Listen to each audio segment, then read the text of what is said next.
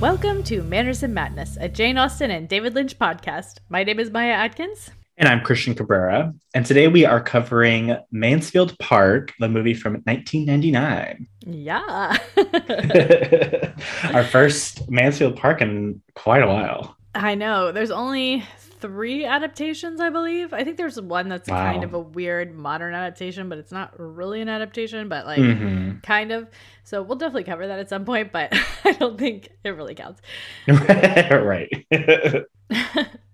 Well, let's start with you. Give me your first impression. I did enjoy the movie. I thought it was really beautifully shot. Like it looked like super, like the production value was super high. I loved the performances. I thought our Fanny this time, played by Frances O'Connor, was really great. I liked her a lot. Mm-hmm. And so I enjoyed it for the most part. There were some like little scenes and choices I think that were made that were kind of like, I felt very unnecessary to me. Maybe more in the realm of like, I don't want to say like shock value, but we can get to them in the recap. But like a lot of stuff that has to do with like the slavery element, it felt a lot more heavy in this version than the last one we did.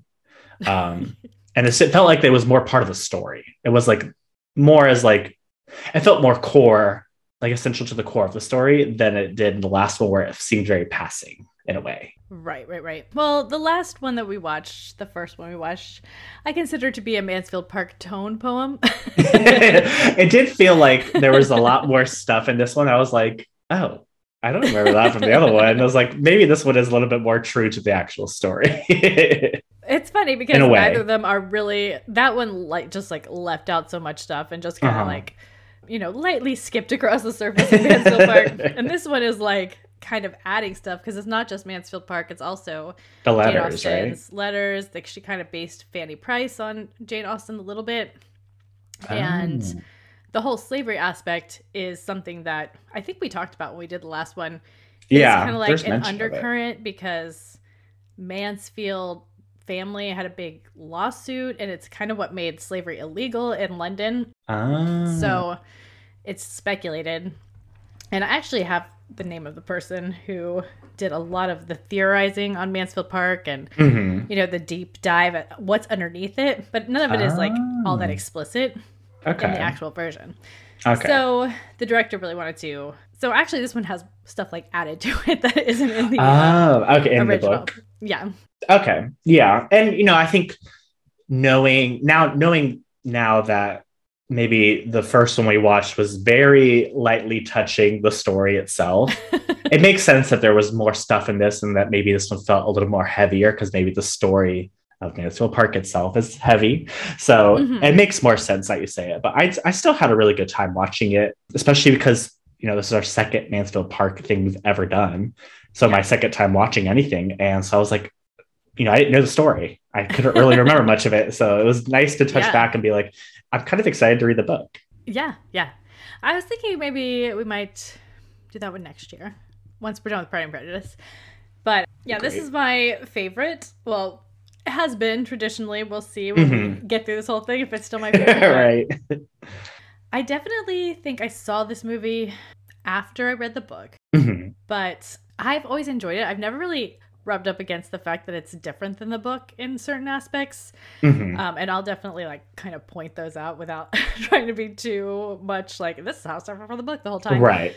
But I actually really enjoy this version because for one thing, it's like one of the sexiest versions, I think. It says excuse me. Yeah. I was just about to say we get like a little bit of nudity in this one and like sex, like very like apparent. It's like not like insinuated, like, oh, we're under the covers. Like, oh, they're having sex. Well, I think that this book actually has the most like closest to actual being explicit about sex of any of her books.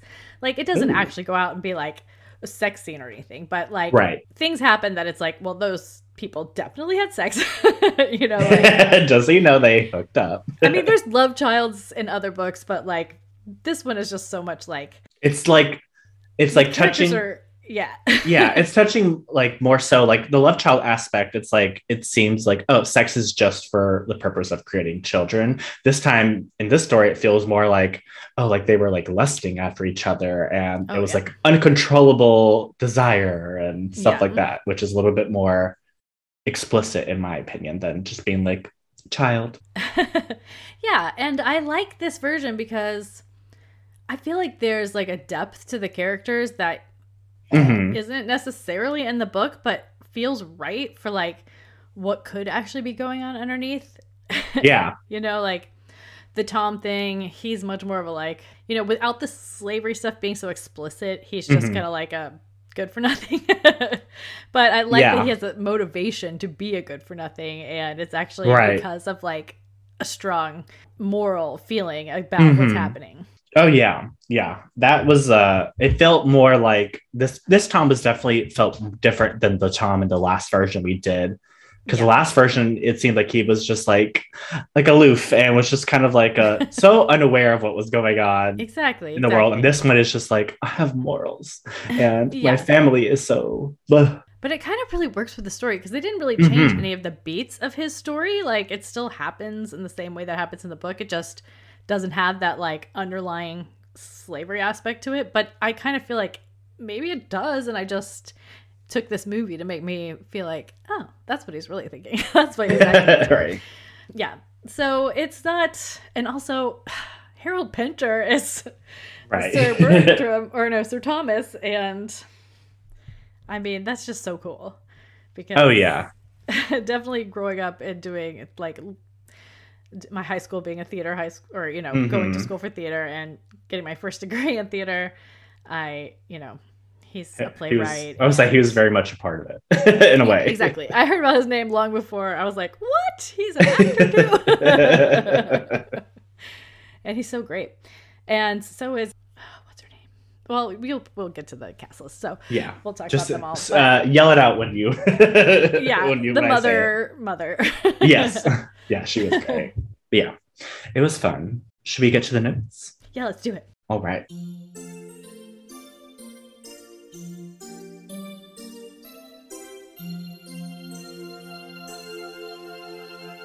All right. So for this movie, it was released on Christmas Day, 1999. So that was really Crazy. cool. I know. I was like, Christmas Day. Wow. And We should have done this as a Christmas movie. I know, even though it has like zero Christmas element in it. It's very interesting that it came out on Christmas.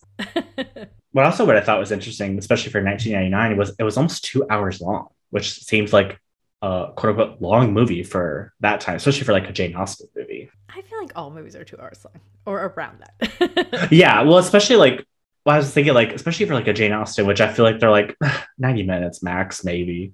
Like it feels like That's they just always because kind we of watched a lot of these like made for TV movies that are That's 90 true. minutes long. That's true. So, This was like this this. was a real I'm theatrical gonna say this release. felt like a real movie, like a Yeah, capital it was. M movie. Miramax and everything. I know. I was like, ooh. It was directed by Patricia Rozema and written by her as well. Yeah, I listened to the commentary for this Mhm. one by her, and it was really interesting. Yeah, and I was like She's looking Canadian. at some of her stuff, and she did like the teleplay for the Great Gardens movie with Drew Barrymore and Jessica Lange, and you know she's got Yeah, quite a she did Anne with an E for Netflix. Like yeah. she's got quite a Oh resume. my god, I went down the rabbit hole of IMDb, following like each actor and being like, oh my god, Mhm. they're all in Discovery of Witches. I have a feeling that Pamela is going to write us and be like, here's some connections you didn't find. Yeah, oh yeah. Well, it was just also like I felt like every actor I saw was like, I know them from something. I know them from something else. And I was like, let me just do my IMDb rabbit hole because and Oh, all lo of and them. behold. And I knew Yeah. I was like, I know all of them. I know all these people. I feel like one of them must have been in something David Lynch. Oh yeah. Of all the movies, this one feels like the most Yeah. likely to have a crossover. Oh yeah. This one to me felt like very much like it had like the darkness of David Lynch kind of David Lynch universe. For sure. The DLU. Yeah. For our cast, we had Frances O'Connor as adult Fanny Price. For young Fanny, it was played by Hannah Taylor Gordon. Uh-huh. For Edmund Bertram, we had Johnny Lee Miller, who looked so familiar to me. I was like, where do I know him? You know that he was in the other Mansfield Park that we haven't done yet, the like early 80s one, which is actually my favorite Jane Austen adaptation. He played one of the children of the Prices. Interesting. Yeah. I think I saw that in the notes and I was like, these British actors are like, I'm going to be in every Jane Austen possible. So many of them I'm going to be like, oh, and they were in this Jane Austen. And then we had Lindsay Duncan as Mrs. Price / Lady Bertram. She was great. It took me several watchings to realize she was the same person. Yeah. Yeah, because she looks so like starkly different as Mrs. Price that you're like, oh, she does look familiar. As Tom Bertram, we had James Purefoy, who's also in everything. Yeah, I was like, he looks very familiar. Mrs. Norris was played by Sheila Gish, who also looked very familiar to me. Sir Thomas Bertram was played by Harold Pinter. Amazing. Very good. Maria Bertram was played by Victoria Hamilton. And she was also she was Mrs. Forrest, or Mrs. Forrester, or Mrs. Forrest in Pride and Prejudice that we watched last Christmas. That's crazy. A&E one. That's so crazy. I was like, cause that just shows you how much of a child Mrs. Forrest is when she's married to this captain who Lydia goes off with. Forrest. I don't remember. Forrest. I think it was Forrest. Captain Forrest or whatever. Sounds familiar. Well, my memory is horrible. Sorry. Same.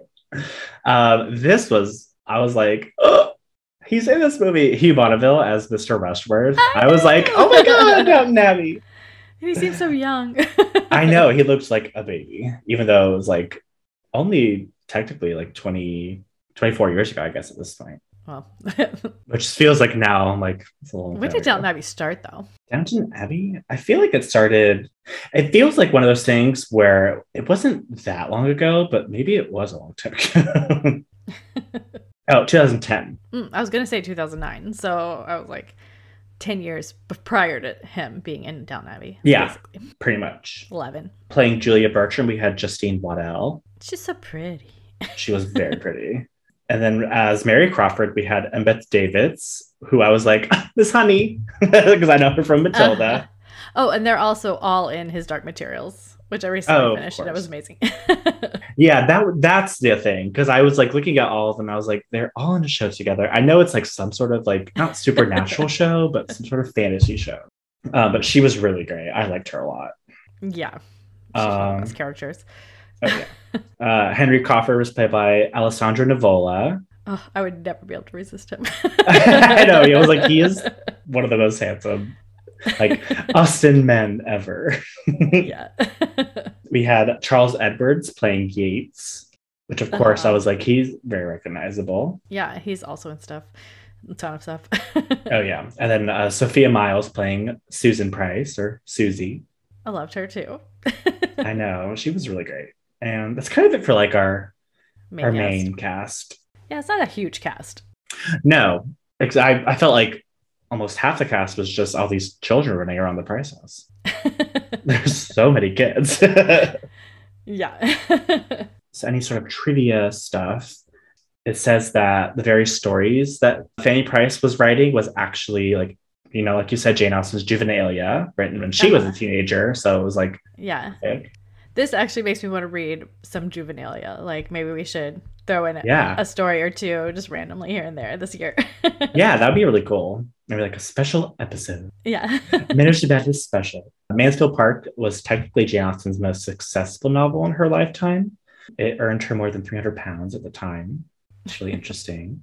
So in the scene where they have like the fireworks display and they released the flock of doves, I found this story that apparently the production company just left them behind in the area and they lived there. The doves themselves were alive. Well, they're actually white pigeons, not doves. Well, they said doves. She said it in the commentary. So. The white pigeons.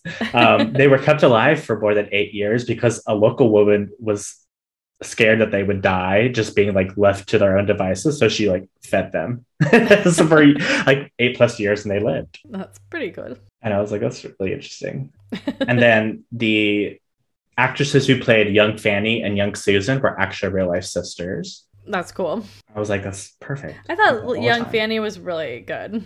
Oh yeah, she was like really engaging. She seemed like she had like a lot of spunk and like a lot of like you were like, this girl's gonna get into something.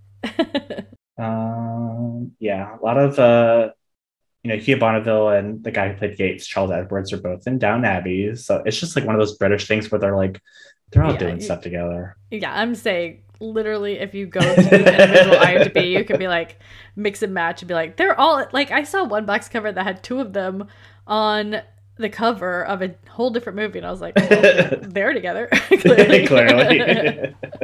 It's just one of those British acting things. They love their TV movies and their limited series. There's so many of them. I think that's kind of it. The most of the notes were just like, these two people were together in this movie and they were doing this. Right. Yeah. Okay, cool. Well, I'm sure my recap will be full of notes as well. So, because I listened to the commentary while I was writing it. Oh, I'm excited to hear it.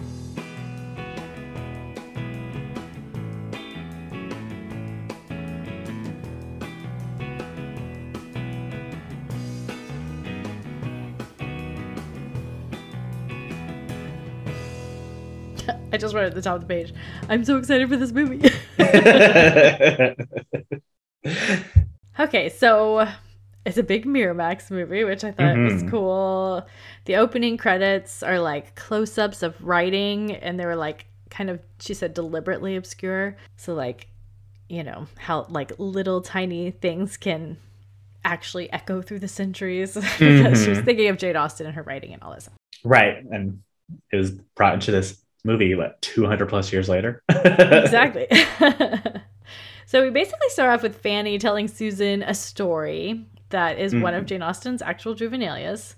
We see how poor the prices are. There's like roaches scurrying by her foot as she gets out of bed. This to me felt very Lynch, where it was like, we're not going to just be like, you can tell they're poor because their house is small or whatever. It was like, they are living in filth. This is gross. Yeah, that's gross realism. Thing the director/writer, what was her name again? Patricia Rozema, I think. Patricia Rozema was saying was that she wanted to show like actual poverty, as opposed to just kind of like the pretty poverty that we show all the time. Right, like neutered poverty, especially for that time period, Yeah. And I mean, they're basically sending Fanny away because they just can't afford all the children that they have. Right. So that, another aspect. So basically, a carriage comes to pick her up. She doesn't realize until she's in the carriage that it's like, may never see you again. Mom is just like, bye. I'll see you soon. And then she just looks away, is like, I gotta go back inside. Bye. Maybe 10 years from now, we'll see. So she goes on the carriage ride. She sees the slave ship, which I think is, trying to introduce this to the story. Oh, I guess maybe that's where the title comes up or something. So basically, she gets dropped off at Mansfield Park at night. Yeah. Tom is drunk on the balcony, and it's just like, drop her. Yeah, he's like, I don't care. And she sits outside for presumably at least 2 hours before Mrs. Lewis comes to get her. This carriage driver, I was like, he's the worst. I was like, because when he's picking her up and she's like saying, I mean, it's very clear to like adult people that this girl is like leaving her home forever, basically. And he's just like, I ain't got all day. And it's like, you're not like wasting precious hours. It's the middle of the night, dude. Exactly. It's like, don't be a dick. Yeah. Although probably, I can't remember from the book. It's been a while since I read the book, so honestly, there might be things that I'm missing, even though I love this book. I get them all confused in my head, as we all have established many times on this podcast. But I would think that maybe the the Bertrams had sent a carriage for her to pick her up, because I don't think there's like Uber carriages where you can just like rent a carriage for yourself. Well, I mean, maybe you can, but also it's like, I mean, her family is clearly like literally dirt poor. I don't think they could afford to book anything themselves. Wouldn't have that. Yeah, exactly. So yeah, I was like, dude, don't be rude. You're getting paid. You're probably just going to the stables right now. Exactly. Okay, so then we meet Harold Pinter. I mean, Sir Thomas. Yes. And he's like, oh, hello, you're going to go stay with Mrs. Norris. And she says, no, I meant for her to stay with you. And so, and Fanny looks so small and alone in the stairwell. Yeah, and then we get the two. Leave her. The two, they felt like the two Shining sisters, because they were just like walking in tandem, and they looked almost exactly the same. Yeah. I just love this book because you get so spectrum of like behavior, and there's just like so little judgment put on them. I mean, because like Mariah and Julia, they're not great characters. I mean, they're not like great people or anything, but they're not like expressly mean to Fanny. Yeah, you know? So they're not. Like, they're not like in Persuasion, her sister, who is like noticeably like kind of mean. Right. They're just kind of like, I don't know, we're not going to bother with her. Yeah, and they're not like Sense and Sensibility, where everyone is like almost a heightened stereotype, you know, without a lot of depth. They're such well drawn characters. Anyway. Yeah, they're very judgmental-ish, kind of, like, just... In a way, yeah. Yeah. I just said they weren't, but they are. Like, they're not like, ew, look at her. They're just kind of like... There's a lot of undertone in this scene where they're, like, looking her up and down. She clearly looks, like, really disheveled because, you know, she's very poor. And they're huh, interesting. I'm just thinking of their future characters. Right. But we're already kind of, like, making Fanny... forced to watch and listen through doorways, you know. Yeah, this is one thing also that I was like, all of these period pieces, they like, no one realizes that your house is made of like stone or whatever, and everything echoes. You need to have a lot of rugs in there so that you can whisper. I think they just don't care, honestly. Probably the richer you are, the more you're like, who cares if I can say whatever I want. So, but the director was also saying that she wanted to show that they were a rich family, but that they were kind of in decline. Yeah. So, like, they're actually filming it in a ruin, a lot of the parts. Yeah. You can kind of, like, at the end of the movie, you kind of really notice it. Yeah, definitely. So, like, she was trying to show, like, there's kind of, like, a rot at the heart of the family. Right. So, Fanny gets a tour. A very quick one. Yeah. It's pretty funny. We get to see Tom's tortured self-portrait. I like how, oh my God, I almost called her Mrs. Russell. What's her, Mrs. Norris? Yeah.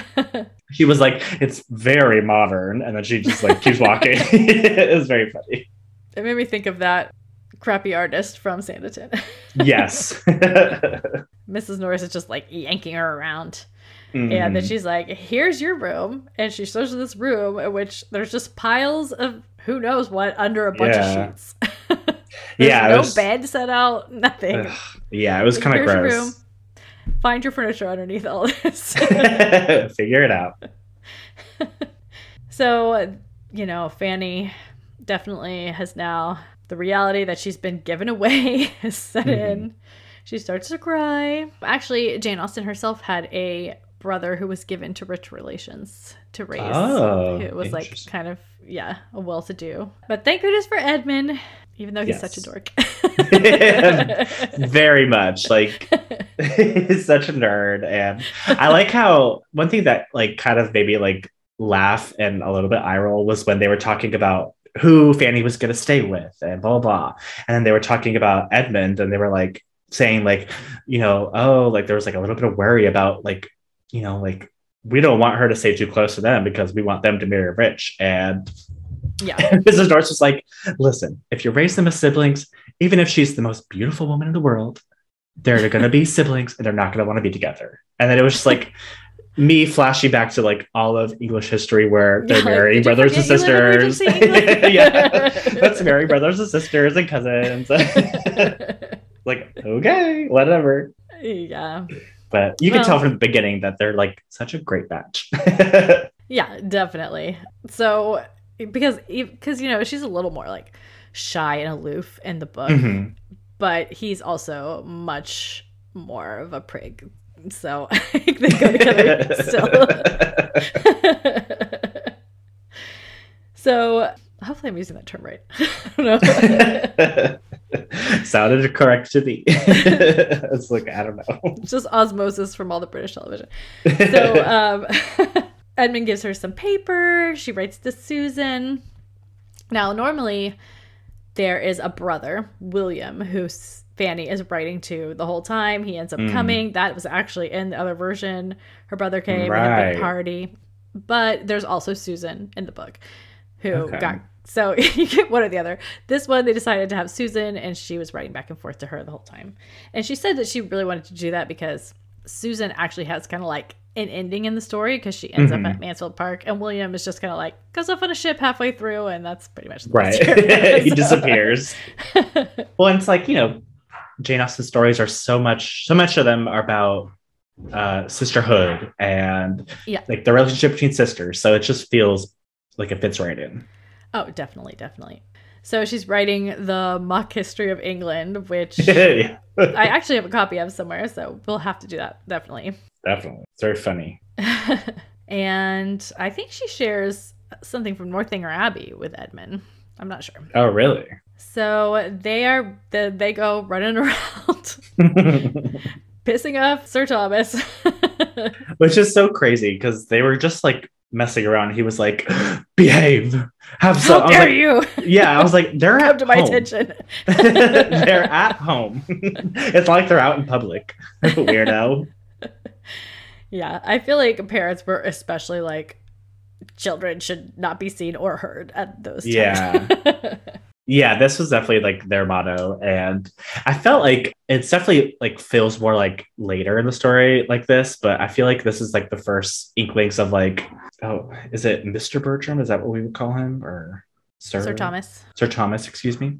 He felt a little bit creepier in this version to me, and I don't know like if that's how a lot of people feel, but he just felt like he was always creeping, like checking in on people, and like the way he talked to Fanny later in the story felt very weird. Yeah, definitely I'll say it whenever I get to it, but like there's about the lady the scholar lady, but there's a lot of thought that this book has a lot of like unwholesome sexuality to it, like the relationship between Sir Thomas and Fanny and her father and her, and like her and Edmund, and then all of the other, you know, shenanigans that everyone gets up to. So, okay. Yeah. Actually, I'm at it. So perfect. They're racing together on horseback, but her name is Claudia Johnson, and she says that the novel is saturated with unwholesome sexuality. And so, oh God, I can't remember her name again. The writer-director. Oh, Patricia Rozema. She was trying to maintain that. So there's a lot of like scholastic thought on Mansfield Park, because a lot of people don't like it, but then there's like this whole deep underlying layer to it that like isn't explicit, but a lot of scholars pull that out, and anyway. So okay, and it also moves so fast, like at least the first half of the movie I feel like moves so fast. Oh yeah. So we find out that there may be some problems behind the scenes at the Antigua plantations, and always problems in Antigua, as we found. Yeah. And so Sir Thomas is planning on dragging Tom with him there. We get to see Lady Bertram's laudanum addiction, or I guess, what do they call it? Opium? Oh, they called it, I can't remember exactly what they called it, but I mean, you could tell like the way she's interacting. It was like her mind is elsewhere. She is not present. A lot of this is also Fanny telling us, like, because like the way she does her writing, she also expresses what's happening, which actually I think this is the best Jane Austen adaptation for getting that narrator style of Jane Austen. Because of the way she narrates it, and because she like turned Fanny into a kind of a Jane Austen that it felt more authentic. Yeah. is very funny too. You know, she can really like be use her. I mean, she definitely is like honest. Yeah, exactly. Oh, then also Mariah gets engaged and Mrs. Norris's husband dies, which is a really funny moment. Right. I just wrote Julia is so pretty, which I already expressed, but Foster. Mrs. Foster. Not Forrest or Forrester, Foster. I don't know why Forrest sounded perfect to me. Mariah was in Pride and Prejudice. She was Mrs. Foster. Crawfords make their sexy appearance. They're very like tall, slender, very like jaws drop all around. Yes. Who are they? Yeah. And then we get introductions all around. Mariah is introduced as being engaged, and Henry is like, "Oh, you're engaged? I'll have that." Something I can ruin. Yeah. Mr. Rushworth is not impressed with them. No, but is he impressed with much? Himself. Yes. And oh yeah, Fanny too. Right. Mrs. Norris.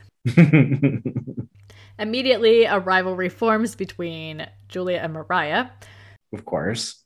Yeah, because I think we have a scene of them together, and Julia's like, "Why do you have to have everything?" Mariah's like, "I can't help it that I'm the most loved." It's like, all right, you really can't help it later either. Or she says something like, "Life is full of these little disappointments. You'll have to get used to it." Yeah. And we can really see how predatory the Crawfords are when they start talking to each other on the way home. Mm-hmm. Henry's like, "There's no harm in flirting with a lady who's engaged." And I'm like, what? That's opposite the truth. Especially when you're doing it almost right in front of her fiance. Yeah. They're very much like they're both halves of Lucy Steele. But I like the Crawfords. Well, they're more fun. Like Lucy Steele feels very much like, because she's like getting at, she's so she's getting at them the whole time, like, haha, I know what I'm doing. And the Crawfords are just so like, they're so sleek about it. They're just like, yeah, oh, I don't know what we're doing. Lucy is like, "I'm gonna get you. This is all about me. I'm gonna win." Mm-hmm. And the Crawfords are like, "Let's have fun and ruin some lives." Yes. Because I also really like them a lot. Yeah. Okay, so Edmund is too distracted to listen to Fanny by, oh my God, don't leave. Mary. Yes. And everyone's primping and getting ready except for Fanny, who barely looks in the mirror. And she's going to get her horse, which is a whole story in the book, and finds Mary and Edmund flirting. And my favorite scene, the scene that caused an obsession with me, my favorite instrument, we have the introduction of the glass harmonica. Yes. And I just love it. I think it's so cool. Yeah, that's the one where when she's at the Crawfords and she's like feeling very like awkward, and she's like, "Was that a harmonica I saw out there?" No. Wait, this is different. The Bertram daughters or sisters are playing this. Right. It's like kind of a long cylindrical, but like wasn't it invented by Benjamin Franklin? He made allegedly he invented his own version. There were several people inventing it around the same time. Okay. I don't actually think this is the same kind that Benjamin Franklin did, because his were crystal bowls or glass bowls, and I love it because it was said to make people insane. If you listen to it. Well, this family is definitely going insane, so maybe it's true. Yeah. And we get like, this is where we see like the little statue of like a slave. Yeah. And because there's just like little reminders that this whole empire was built on slavery, the whole throughout the movie. Oh yeah. But we find that Tom has escaped from Antigua, and he comes home drunk with a friend. Oh, Tom. It's always a Tom. I feel like there's always a Tom getting in trouble in all of these stories. You, Tom, get you. And so they all go to play billiards and decide to do a play, which, I mean, technically, I think in the book, actually, they do all sit in the billiard room and a lot of the stuff. But, like, at the time, it would have been frowned. Like, women were not supposed to be playing billiards. They certainly weren't supposed to be smoking. This is, like, a men's-only territory. Right. So... Well, this family definitely feels like rule breakers in a way, which is so interesting, especially because their father's away, who is kind of like, rules. Yeah, exactly. So, of course, they're going to be crazy. That's and like, we're free. Kids are crazy when they go exactly. Okay, so they're very worldly lot of kids. And Fanny dares to speak out loud, and Mrs. Norris is like, how dare I hear your voice? Now go act like a servant. God, it's always Mrs. Norris. She gets on my nerves. She's definitely the worst. I mean, there's a lot of like bad characters, but Mrs. Norris is the one that's really the worst. Yeah, it's like you're not like a rich person. Like, calm down. Well, that's exactly it. You know, like you think you work. Her and Fanny are kind of on the same level. Exactly. So she's got to put her down so that she can raise herself up. Right. But you know, it's so poor Fanny, she again is listening through doors, listening to people speculate, is she out? And I think it's Mariah who's like, doesn't matter. Yeah, I was like, fuck you. Which, I mean, in reality, like, they're just expecting her to take care of them while they're old. Right. You know, they're not expecting her to actually go have a life. So basically, Tom is really just trying to defy his father. Of course. But Mary is like really embraced this whole acting thing. It's just like, who do I get to make love to? That was like really cool. The way that like that's like one of my favorite types of characters is like they're not expecting this woman to be so forward and so she's like funny and hilarious and I love it. I like how they're all like, oh, what? Yeah. It really works for her until it doesn't. But, right. Until she gets a little too bold. Yeah. So then we have the flirting in Fanny's room scene, the three-way seduction. And this is actual dialogue from Lover's Vows. Oh, I forgot to say. Well, it doesn't matter. I don't have to say every single thing I know. Okay. Yeah, so this all goes so fast. They're already putting up the show. Like, this would have taken forever. Like, the 8-part version, I believe, this is part 3. Like, so, you know, this is taking a long time in the book, but it's so fast in this. But we do kind of like pan through the backstage. We see Mariah and Henry are very close. Head on bosom close. Did we even talk about that 3-way seduction scene where they're practicing the lines? Or did I just say it happened? It just happened. I think that's what you said. Because I feel like it's a fun scene. I like it. Okay. But yeah, so we're backstage. Oh, and Fanny finds that Mr. Thomas. I can't even say. Sir Thomas has arrived. Returned. Yep. Face crack. Yeah. Luckily, she's the only one who doesn't seem to really be a part of the play. Which is, I'm sure, why she was like, I'm not going to try and stop him. She's like, I don't care. I'm going up to my room. He goes and finds everyone in fancy dress, as they would say. And he seems to immediately discern the truth of all of the situations going on. He's like, oh, yeah. My daughter is flirting with this guy. My other daughter is drunk. The other son-in-law potential is like a dummy. Like, he just sees it all. Well, it's like he walks in and immediately like Rushworth is like talking about like cross-dressing and doing all this stuff, which at the time would be like a big no-no. And he's like not like, you could tell that he's just like, I'm just telling you this as like, you know, you're not going to be offended by this. I think he's trying on a codpiece too when they first go. Yes, he also is doing that and is totally like, I'm not embarrassed. Yeah. This is also where Tom is in blackface. Yes. And he doesn't even say a word to his dad. He just flips the table and walks out because you can tell like he really hates him. Of course. He's the tortured artist's son. He's tortured for sure. And then Peacock. Of course, Rich. Gotta point out every Peacock. Tom leaves as soon as the sun rises. He doesn't even stay for 2 seconds. Nope. I wonder if he even said a word to his dad. He was I'm like, sure you're here? not. I'm not. Henry is now over Mariah now that Sir Thomas is home, and it's not as much fun to, fool around, defy expectations. Oh, Sir Thomas I said, ooh, Sir Thomas, so I don't know.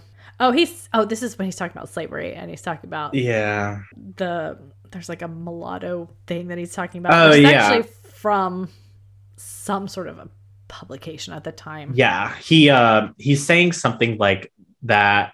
These two types of people, they can't, like, he's like talking about black people and mixed people as if they were like animals, and saying like they can't breed together like donkeys or something, like mules, excuse me.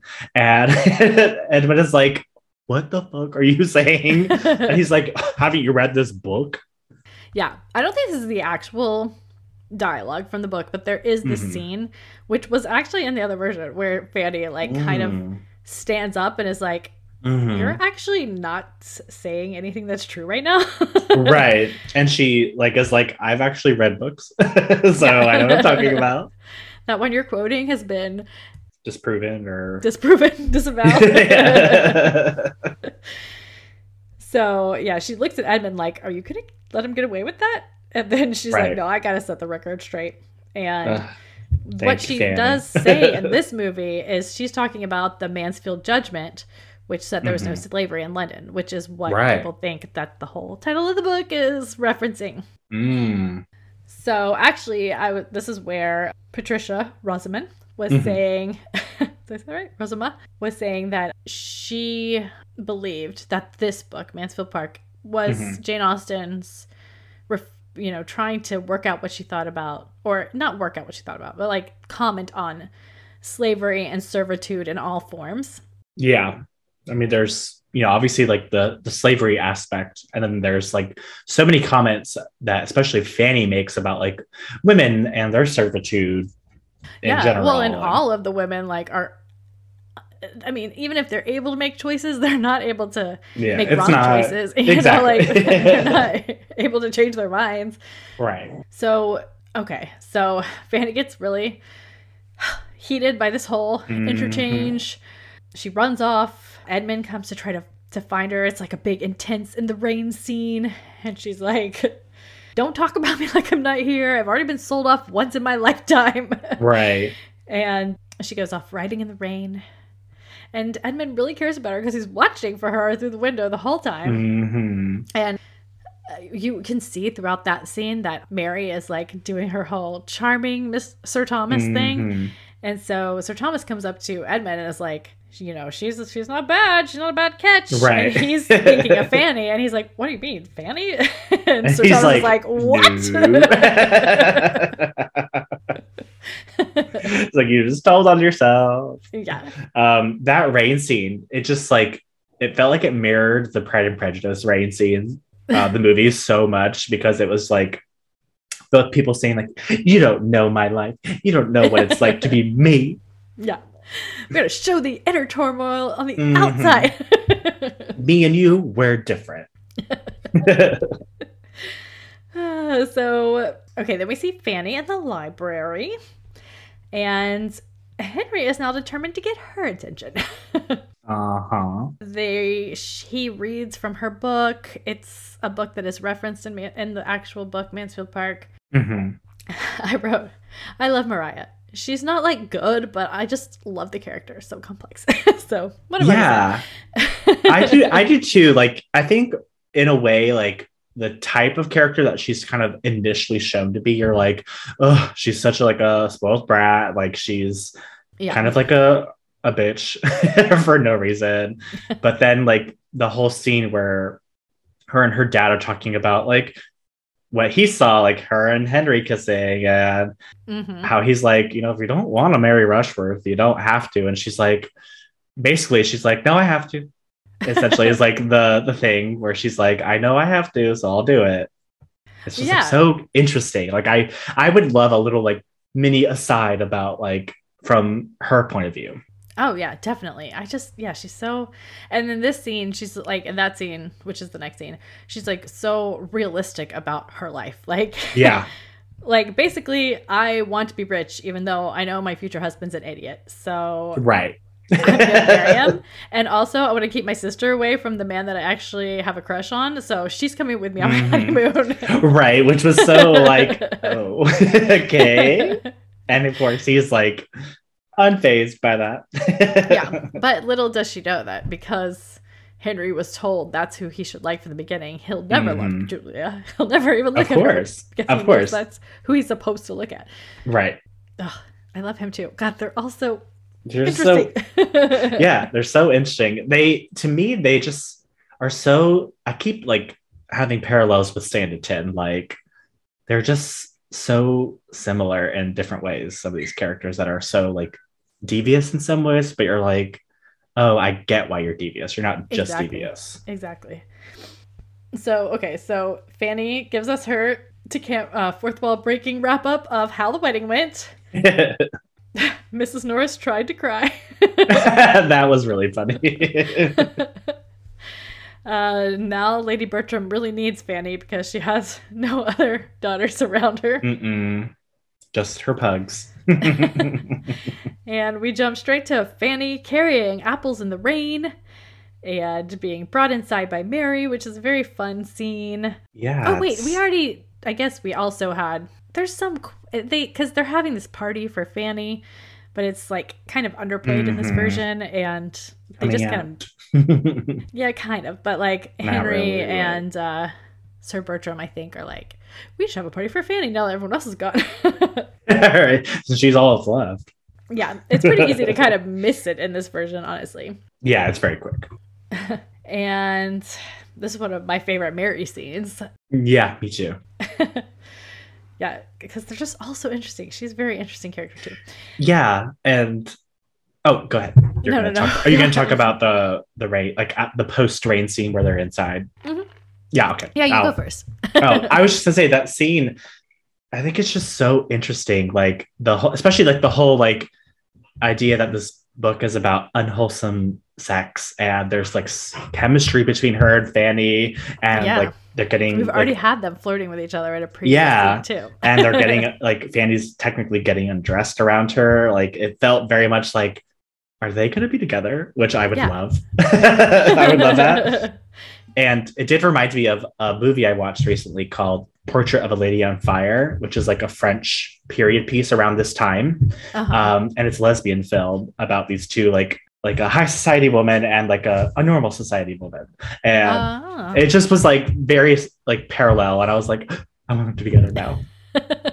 I've heard about that movie. It's so good. Amazing. It's so good. Yeah. I mean, I don't think it's as explicitly like sexual, but I do think that Mary is like kind of flirting with Fanny by proxy because she wants to win Fanny to be her friend because she likes Edmund and because Edmund likes her, but there's never like a feeling of jealousy towards her. So it's just all I really love the dynamic between everyone. Yeah, I think it's like again to contrast Lucy Steele, like Lucy is like, I must be like cutting and rude, and Mary's like, I'm gonna you catch more flies with honey. So yeah. This is also the scene where she goes, I'm gonna be selfish and no one can stop me because you can't cure selfishness. Right. There's no cure for it, so why even bother? You have to forgive me. She also, one of my favorite little things is that she couldn't get her harp because all the farmers had to get the hay in, and just one of my favorite tropes of period pieces where it's like, get the hay in before it rains. Okay, then we have Mary playing the harp, Edmund's favorite, and she's just like so into herself playing. Oh, of course, she's just like, aren't I so good at playing the harp? Yeah. And Fanny lets her know to maybe stop trashing the church if Edmund is your goal. And, right. That's kind of his whole deal. Yeah. Speak of the devil, who shows up but Edmund himself? Of course. And then it's dance time. Yes. And Fanny is having a great time. She's like, I like everyone tonight. I'm drunk and I'm dancing. Everyone's loving me for once. It was so interesting. It was so different because she was just like, I don't give a shit. I'm having fun. I'm getting drunk and I'm just going to twirl around the room. I know. She probably was so rare for her to be able to like just feel free and open, you know, to have fun. And like, this is a whole event for her to have, you know, it's for her. The center of attention. So yeah. Oh, and Mary's like, you should just admit that you're in love with Fanny Brice. And he says, of course I love her. And her face is like, what? It's like, wait, as a sister. As a sister, of course. Such a relief. But it's so funny to watch her face journey during that. She's like, oh, maybe I shouldn't have even said that. So Fanny dances with Henry, the most irresistible Henry Crawford. And Alessandro Nivola. She looks so pretty. So handsome. I love the dress that she's wearing in that scene. The costume is like really all this beautiful. Embroidery. It's just so beautiful. And then Fanny escapes to her room. She sees Henry looking at her through the window and she puts out the candle. And this is where we get, I think, the first time where she says, run mad as often as you choose, but do not faint. And it's like her philosophy. Don't fully give in. Yeah. Okay. Only a little bit left in this half. So they're playing cards. And I was like, what does this game say about the story? Exactly. It's the kind of game where you like have to like try to like buy cards from each other. Yeah, buy cards. So I feel like that does have something to do with like. Oh, for sure. I mean, and the fact that it seems like Mary has like all the cards that everyone wants. She's just like, sorry, I'm getting all the money. And I don't know why Henry's wanting to rent the parsonage, because I thought that he already lived there. But he wants to rent the parsonage, and Sir Thomas is like, why don't you just come here? Bring all your horses. Oh, and you can bring your sister. Like she's just another item that he owns. Right. Baggage. And then he accosts Fanny on the stairs and professes his love. And she very much tries to shut him down, but without being mean, you know. But she's not quite as firm as she should be if she really wants to shut him down. Right. I was like, maybe she's not aware of how relentless he is. And I think we should just end it right there with a happy flirtation moment. Yes. Before we start getting into the true realness of this universe. Yeah. But that's for the next episode. Well, got any final thoughts on the first half? I think, well, this might change next episode if we talk about the second half and I really think about it, but I just really love the first half so much. I think that's my favorite half of the movie. It's just like getting to know all these characters, and especially the Crawfords are really just, there's so much fun in this version. Oh, yeah.